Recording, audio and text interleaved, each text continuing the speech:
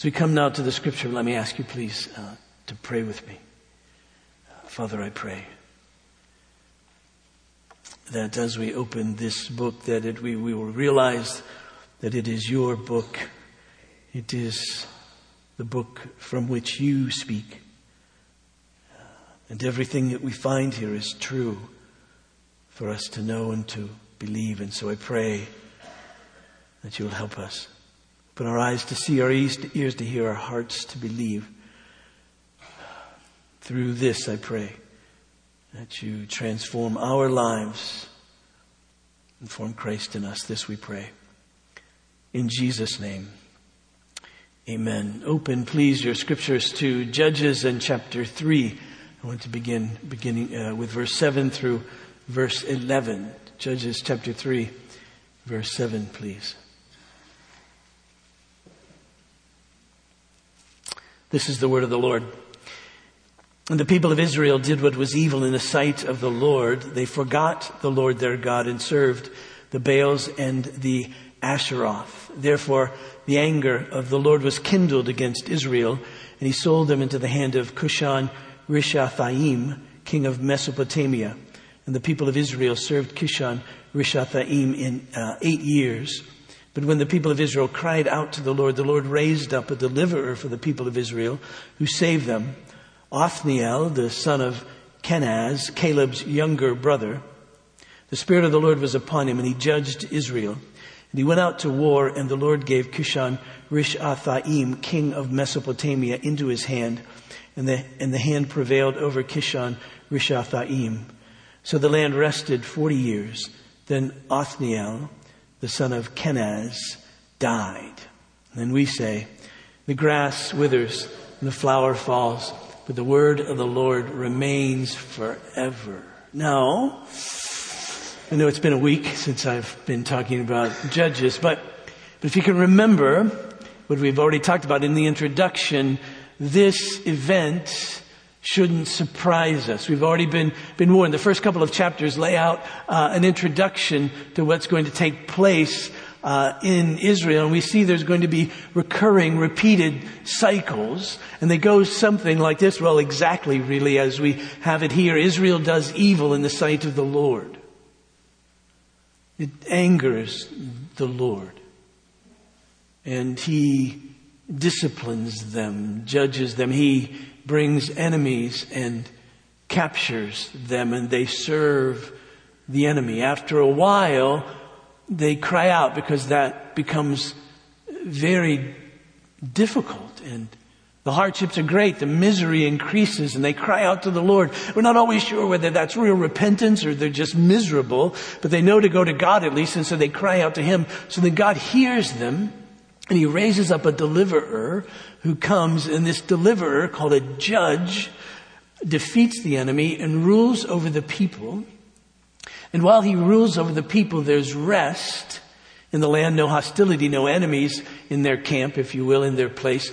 And then the judge dies. And we'll see that over and over again. In this particular one, the Lord lays it out for us pretty in detailed fashion. We won't all see all these steps in every situation, but in this one, he lays it out in this side. Now, leading the cycle always is the fact that Israel does evil in the sight of the Lord. This has two characteristics. I know I'm just jumping right into this, okay? So just hang with me. Two elements to it, this evil. One is forgetting the Lord, and the other is idolatry. Now they're related. They're really two sides of the same coin of evil. So what did it mean when the scripture says that they forgot the Lord? Now, forgetting and remembering in the scripture is a very sort of technical kind of definition, understanding. Often in the scripture, we'll find things like expressions like, the Lord remembered his covenant. Now that doesn't mean he forgot it. That doesn't mean if, one of the angels tapped the Lord on the shoulder in heaven and said, hey, do you remember the covenant? Oh yeah, got it. He could detail it. But remembering the covenant meant that now he was going to do something. He was going to act in accordance with his promises. We find that expression in Exodus chapter 2, for instance, as the people are crying out because they're in slavery in Egypt. They had been in slavery in Egypt for 400 years. God had made covenant with Abraham centuries before, and here they were, and all of a sudden we read the expression that God remembered his covenant with Abraham, Isaac, and Jacob. Well, again, it didn't mean he forgot it. It just means, okay, now is the time I'm going to act in a way that they'll see that I know this. And we also then pray, you can find this in the Psalms, you can find this in Isaiah, that God would not remember our sins. And when we're praying that he not remember our sins, we're praying that he does not treat us or act upon us according to our sins, as our sins deserve. I think I read something this morning out of Psalm 103 as our assurance that he does not deal with us according to our sins, nor repay us according to our iniquities. And that's a good thing. We want him to forget in that sense. Now, he doesn't forget. He's God, right? And so he doesn't get this sort of lobotomy up there. But he doesn't act as our sins deserve. So, when we read that Israel forgot the Lord, it isn't necessarily that they couldn't pass a multiple choice test on who the Lord was. In fact, it could be, and we see this throughout Israel's history. We don't know it here because it's not expressly stated, but we see it in Israel's history that often they're going through all the motions. They're making sacrifice, right?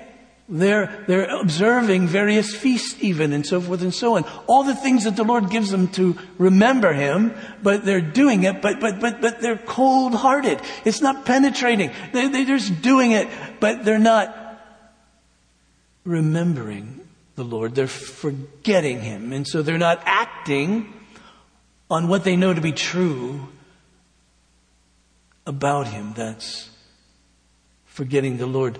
So the flip side of forgetting the Lord is idolatry.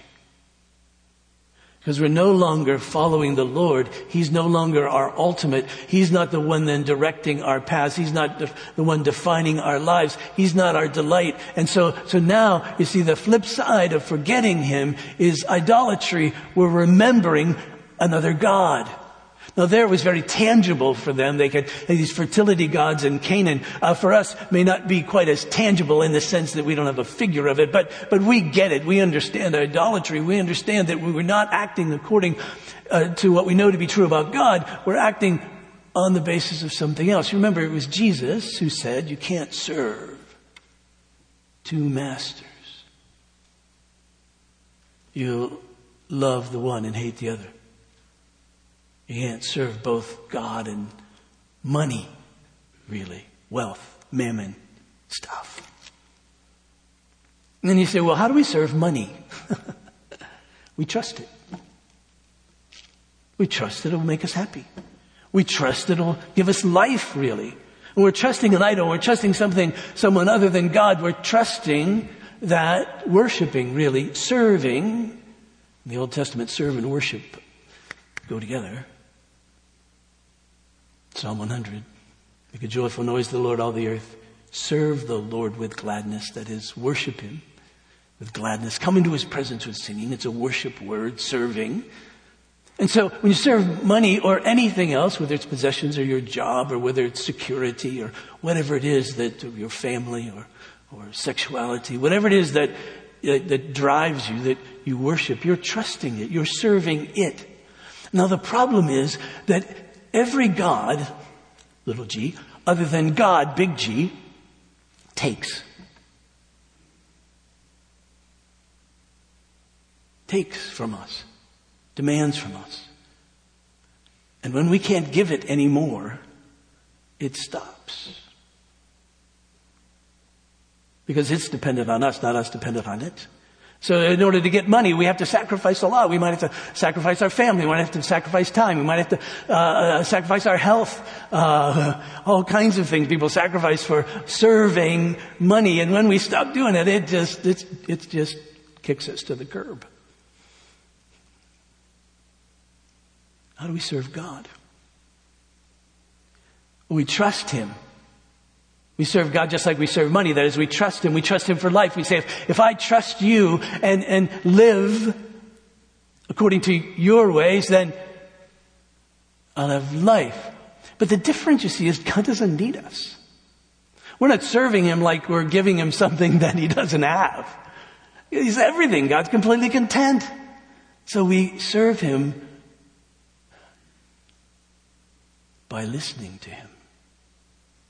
We serve Him by going to His Word and saying, teach me, tell me how I'm to live. We serve Him by praying, that is, casting our dependence upon Him. I've shared this verse before, but I think of it almost every day, I suppose. Psalm 81:10. I'm the Lord your God who brought you out of the land of Egypt. Open your mouth wide and I'll fill it. That's how we serve Him. We serve Him with our mouths open wide. Because we don't have anything we can give to Him. And we say, but you have everything to give to us. The way that we serve you is to open our mouths wide.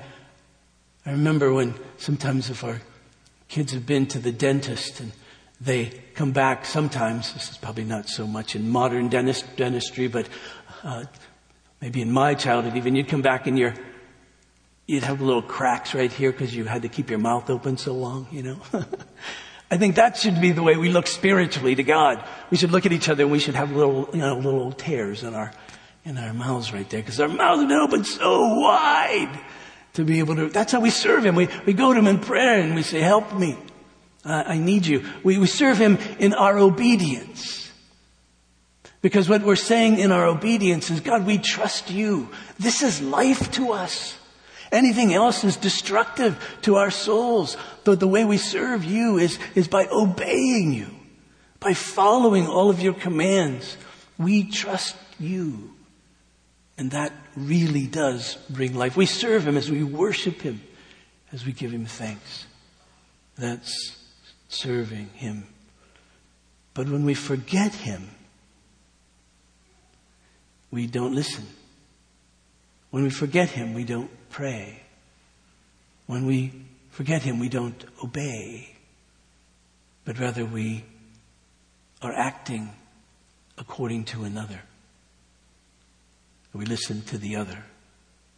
We pray to the other. We obey the other, do what it says. Israel was at a place where they were serving another, forgetting God. So what did God do? Well, this says that His anger was kindled against Israel, that he was angry. And again, when we think about God being angry, we mustn't think about Him as a child throwing a temper tantrum because he's not getting enough attention. That isn't it at all. He's angry, first of all, righteously, because He's God and He made us. We're His, first of all. And we don't follow Him, don't serve Him in the sense that I just mentioned, then He has a right, it's just for Him to be angry. And for Israel in particular, because He had made covenant with them. He had made great promises to them. He had delivered them. He had saved them from Pharaoh's army by opening the Red Sea. He had fed them. He had given them this land. And so, in a sense, God could say, I've proven myself to you. You should obey me. You should serve me. You should worship me. That's why leading up to the 10 Commandments is that expression, I am the Lord your God who brought you out of the land of Egypt. Now have no other gods before me. In other words, look at who I am. Why would you worship anyone else? Why would you seek anyone else? And so he says, this is it. And so His anger, first and foremost, is righteous. And also, it comes because obeying Him is not a burden, but it's our joy.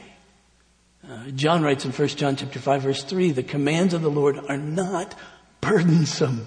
He doesn't tell us these things to burden our lives. He says, live like this because this is real life. Live like this because this is your joy. And we get it. I mean, can you imagine a society in which everyone loved as God commands to love? Everyone was as compassionate as God commands compassion, or as kind as God commands kindness, or as forgiving as God commands forgiveness, or as truthful as God demands truthfulness, you see. We know what happens in relationships when there's unfaithfulness, when there's impurity, when there's immorality, when there's lies and slander and so forth. We know what happens in the context of that. That always brings misery. And yet, somehow we think God's commands are burdensome, whereas His commands are life-giving. And so you can only imagine, if you're a parent, you get this, you see your kids misbehaving. There is real anger, righteously so, because you're the parent, they're the kid. Secondly, you realize too that the commands are good for them to live. This self-destructive behavior brings anger. Ralph Davis, passed away recently, was at our church a number of years ago in the late 90s and did a whole presentation of the overview of the Old Testament. Anyway, it's a nice little commentary on Judges. He puts it like this. He said, "Yet even here in Yahweh's anger, God's anger, is hope for Israel. For His anger shows that He will not allow Israel to serve Baal unmolested. Yahweh's wrath is the heat of His jealous love by which He refuses to let go of His people. He refuses to allow His people to remain comfortable in sin. Serving Cushan Rishathaim may not sound like salvation to us, and it isn't, but it forces us to lose our grip on Baal or our idols, and it may be the beginning of salvation. We must confess that God's anger is not good news, nor is it bad news, but good bad news. It shows that the covenant God, who has bound Himself to His people, will not allow them to become cozy in their infidelity. Steadfast love pursues them in their iniquity and is not above inflicting misery in order to awaken them. The burning anger of God is certainly no picnic, but it may be the only sign of hope for God's people, even though they may yet be unaware of that fact. The discipline of God. And it's perfect because it's God. Our anger doesn't always lead to perfect discipline, but His anger always does. Charles Spurgeon, preacher of a couple of centuries ago now, put it like this. He said, God never allows His people to sin successfully. Their sin will either destroy them or will invite the chastening hand of God, His steadfast love. That good bad news, as Davis puts it. So then next, we'll get to some good news in a minute. Next, He raises up the enemy. He sells them into slavery. In other words, He says, all right, if you're not going to follow me, then all right, I'll let you try this out for size. You can live under this slavery. Idols always enslave. And they always ultimately suck the very life out of us. And so God gives them that experience. And we know that not every bad thing that happens to us in our life is God's chastening hand against us.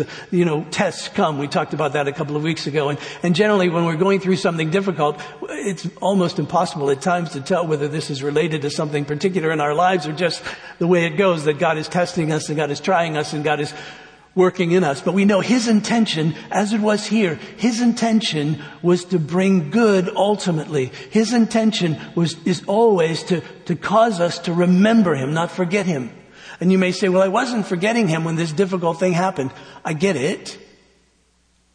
But it is an occasion to once again cast ourselves upon Him. We read a few weeks ago from First Peter in chapter 1. That this testing of our faith is to purify it so that we can ultimately have assurance that we know that we belong to Him. And James says that this testing of our faith, these difficulties that come into our lives, are such that cause us to persevere so we can have assurance, so we can receive the good gifts of God. And so here, the same thing there. They cry out to God. Again, it's difficult to know because the text isn't explicit. Is this real repentance? That is, are they saying, we've sinned against you, God, now please forgive us and help us? Or are they just miserable? There's debate about the repentance or the crying out that takes place in the book of Judges. At times it seems like repentance, at times it doesn't. But God in His mercy, it's the amazing thing, that God in His mercy comes to them. And He raises up a deliverer. And in this case, He raises up this guy, Othniel, who you can go back in chapter 1 and read about. He was Caleb's brother. We're not sure exactly the relation there in terms of brother, whether they had the same mother, whether they had the same father. Actually, they had different fathers, as we could tell. But his brother, and we realize in that context, he was a noble man. You can read about that in Judges chapter 1. And so he'd be a guy we might expect, really, to be one of these judges. Later on, we're going to read about judges that come and we're going to say, why that guy? I mean, I wouldn't have chosen that guy. But in this case, it seems like here's a noble one that we would expect to come in and be the judge. So he raises up Othniel, and he comes and he delivers the enemy into his hand. We don't know anything about the battle. We don't know exactly how that took place. We trust there was some kind of war that the Israelites under this judge Othniel came and defeated the enemy, but we don't really have any details there. But the operative expression is this one, that the Spirit of the Lord was upon him. That the Spirit of the Lord was upon him. And so we know that it was God at work in some way in the midst of that battle, defeating the enemy. The Israelites couldn't have done it without the Spirit of God leading them, directing them, rescuing them. This was the very work of God. Should again be no surprise as we read through the scripture. We hear expressions like the one in Zechariah. It's not by might, not by power, but by my Spirit, declares the Lord. Remember, God said He'd fight for His people. And when He did, He said, one of you can slay 1,000. And so we would expect, and when the Spirit of the Lord comes upon the one who leads the people of God into battle, that it may be that they were undermanned. It may be they were under-weaponed. Under-weaponed. It may be that the enemy was stronger and all of that. But because the Spirit of the Lord was involved, the Israelites prevailed and they were delivered out of the enemy's hands. That's our only hope, of course. That as we face the enemies of our souls, that the Spirit of the Lord is upon us. And that's the promise. You know, remember that Jesus, when He was leaving His disciples, He said, don't be afraid, I'll be with you. And I'll be with you because I'm sending another one like me who's the Holy Spirit. And He's going to come and bring the very presence of God to you and with you. And He will comfort you. That means He'll strengthen you, which means He'll be your fort. He'll be your fortifier so that you can live in the midst of the tribulation of the world. And then Jesus makes that great promise to His disciples. Wait in Jerusalem.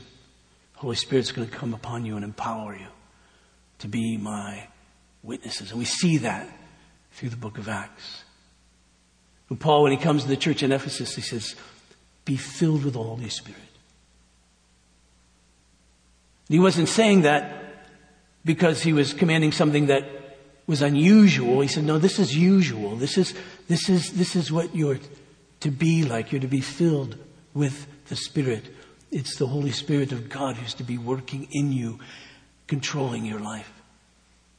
Submit to all that the Spirit brings into your life by way of word, by way of His gifts and power. So that when you face the enemy, you face him in the power of the Spirit. And of course, Paul has that wonderful expression that so describes his life, and I think ours as well, in Colossians in chapter 1, verse 29.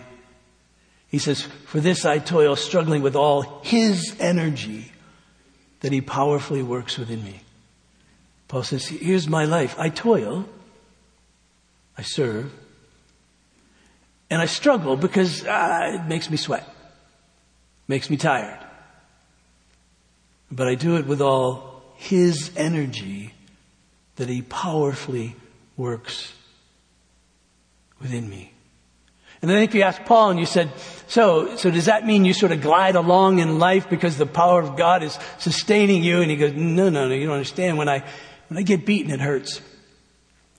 When I get thrown in jail and they don't feed me for a week, I'm hungry. When I walk from place to place and all the places I go, I get tired. When the enemies come against me and the persecutors come against me, it's real persecution and it's real pain. And I struggle and I get tired and all of that. But I know that all of this is because of what the Lord has done, because I'm still here. And I still believe. And I'm still desirous of the work the Lord has called me to. He sustains me. And look at the results. Look at what happens. He really does. So I'm struggling with all His energy, this power of God. So we see it, evil, forgetting an idolatry. The Lord's anger, the enemy comes, enslaves, the people cry out, God sends a deliverer, He delivers them, there's rest. There's rest from the enemies. So here's the question. Is there anything we can do proactively so that we don't forget the Lord? So that we don't end up in the same situation in which they found themselves? And the answer is, of course, there is, as the Spirit is upon us to help us. I read a passage earlier in the morning from 2 Peter in chapter 1. Turn there for just a second, please. 2 Peter chapter 1.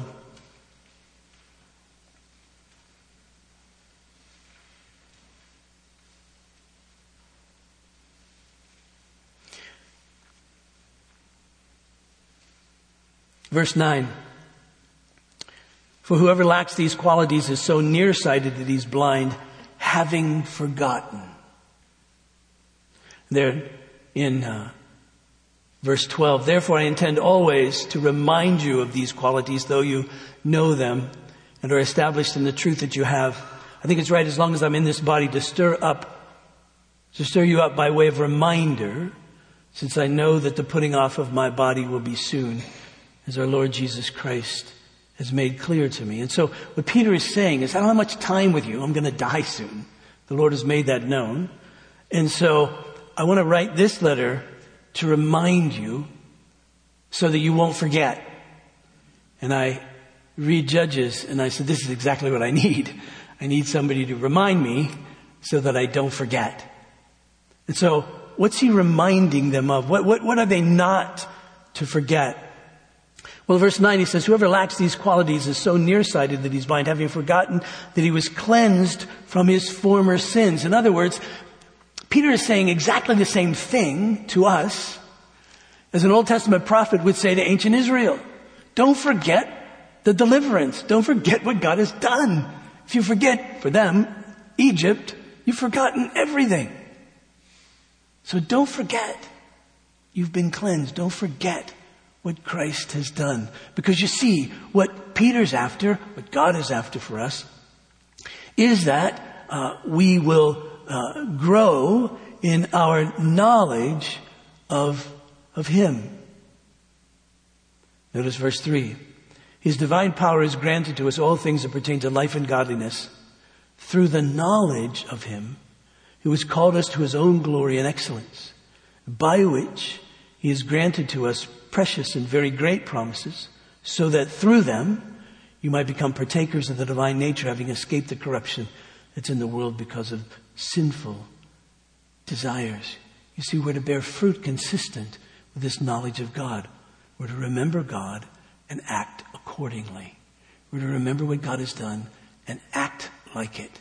We're to remember what God has done, and our behavior, our thoughts and our behaviors should reflect that we're remembering what He did. People should look at our lives and go, oh, I see what Jesus did. And so he says, don't forget what Jesus did, because I want you to bear fruit that's consistent with knowing him. And if you're not doing that, it means you've forgotten him. Well, what are we to remember? We remember on the one hand that we've, through these promises, become partakers of the divine nature. Now that doesn't mean that we have become God. We're not like Jesus, that we're God, man, and all that. But when Peter says we become partakers of the divine nature, what he's referring to is that we're now being renewed in the image of God. We started out created in the image of God that was marred by sin. Now Christ has come to renew that image of God in us so that our lives would reflect him. And so he says, you become partakers of the divine nature, having escaped the corruption that is in the world because of sinful desires. In other words, sinful desires corrupt, but because of the work of Christ, he's broken those in our lives. Oh, they still live and all that, but they no longer dominate our lives. He says, this is what's happened. This is what happened when you were cleansed. And so he says, if you forget this, what happens is you become nearsighted. Which means you can only see what's in front of you. You won't see what took place, and you won't see what's to come. You can only see this.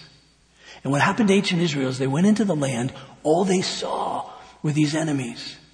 And they saw the gods of these enemies, and it made sense to them because they forgot God. It made sense to them as we'll live as they live. They seem to be doing fine. And the Lord comes and says, no. Don't you remember who you are? You're mine. Don't you remember me and the power that I have? Expel the enemies for us. Expel the enemies of your soul. Why? Because Christ has conquered them. So expel the enemies of your soul. Don't live remembering them. Live remembering what Christ has done. Don't be nearsighted. Sometimes we have a situation, we look at it, we forget the Lord. We think this is all that is. I'm all that's here. I'm the only one that can solve this. And the Lord says, don't forget who I am. Don't forget what I've done. I know the temptation seems really strong at the moment, but don't forget what I've done. I've broken its power. I've cleansed you from it. Now trust me and live. Trust me and obey. I will help you. We get so nearsighted that we don't see the end result. For them, they began, probably, I suppose, like most human beings begin in sin. It just sort of happens gradually. I once talked to a shepherd, a real shepherd. And I asked him, I said, I read in the Bible all the time where sheep keep getting lost. How does that happen? And he said, they just nibbled themselves lost. I said, what do you mean? He said, they just go here and it's green, and go here and it's green, and go here and it's green, and pretty soon they're way out there. And I said, you think that's like us? And he just smiled. Of course it's like us. Very often, it isn't like we just jump from here all the way to there. It's that we just nibble our way, just these little things. And we're so nearsighted, we don't see where that's headed. We're so nearsighted, we think, this isn't going to go anywhere. I'll be fine. I can hang out here for a while. But then pretty soon I can find out here for a while. Then pretty soon I can hang out here. And pretty soon we're really out there. And we look and we say, how did that happen? That's the danger, you see. We get nearsighted. How do we keep from becoming nearsighted? How do we keep from forgetting the Lord? Well, he says, remember what Christ has done. He's cleansed you from your sins. He's enabled you to partake of the image of God again. And it's being restored in you in a deep and profound way. And he's rescued from the corruption that's in the world because of sinful desires. So then act like it. So he says, supplement your faith. That is to say, you have faith, this will be consistent with it. Virtue, that is, in your behavior with each other, live in a way that's virtuous, that's godly. Knowledge, allow that which is true about God, and He speaks to us to inform our lives and control us. Self-control, fruit of the Spirit that enables us not to respond as others would perhaps provoke us to respond, or situations would provoke us to respond, but respond in a way that's godly.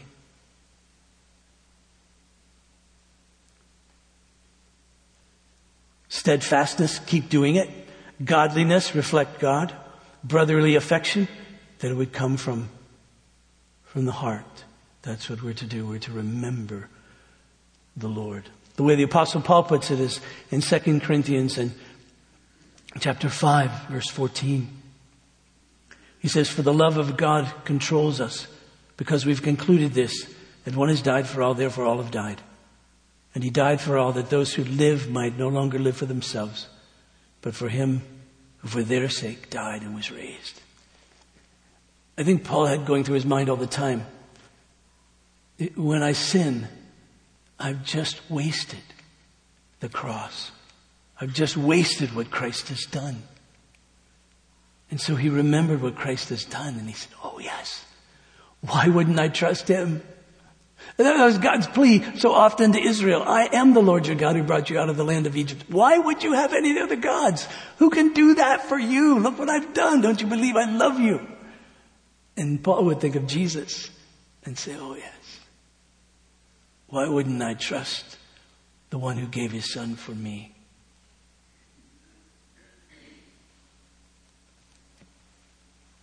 Now this passage ends by saying, then Othniel, the son of Kenaz, died. Now without turning the page, that would probably strike you deeply. And you're thinking, now what? And if you'd read the introduction, you'd know now what. And you go, oh no, he died. Now here we go again through all of this. And I don't know about you, but I don't want to go through this over and over and over and over. Isn't there some help here? And there is. And here's the help. The help is this. That the prophet Isaiah spoke of the Messiah who was to come. And he said, the Spirit of the Lord will be upon Him. And when Jesus was baptized, the Spirit of the Lord came upon Him and led Him. And then one day he went into the synagogue and he walked up and he began to read. He opened the scrolls to the passage in Isaiah and he said, the Spirit of the Lord is upon me. Oh yes. The real deliverer has come. The real judge, if you will, in that sense has come. The real rescuer has come. And He lives. And as long as He lives, we're safe. As long as He lives, we can enjoy His rest. And so, overarching all of this, all the little details, all the little difficulties, all of this and all of that. Overarching all of this for us is the fact that He lives. And He lives, the Scripture says, to make intercession for us. That is to constantly defend us. So that our salvation will be complete. And we needn't fear. Let's pray. Father, pray for us. That we wouldn't be nearsighted. That we wouldn't forget You. That we would take advantage of every opportunity to remember You by worshiping together regularly every week. Remembering You by reading the Scriptures, by praying, by obeying. Remembering You. We wouldn't forget. And we wouldn't get to that point where we would nibble our way into deep difficulty. But rather each test as they come, each reminder of the danger would enable us to remember you and what Christ has done. And then, God, to act accordingly, to follow you, to add to our faith all the things, all the qualities that are consistent with who you are and what you've done. Please help us. There are many on this day that are going through real, deep difficulties. Palatable ones that they can feel and touch. Ones they can see the imprint of them in their lives. And so I pray that where there has been sin, you will grant forgiveness. Where there is breach in relationship, that you would restore. Where there is physical need and want, that you would supply and heal. That, Father, at the end of the day, we would know that your Spirit is upon us, and we would know that Jesus lives. And this I pray in Jesus' name.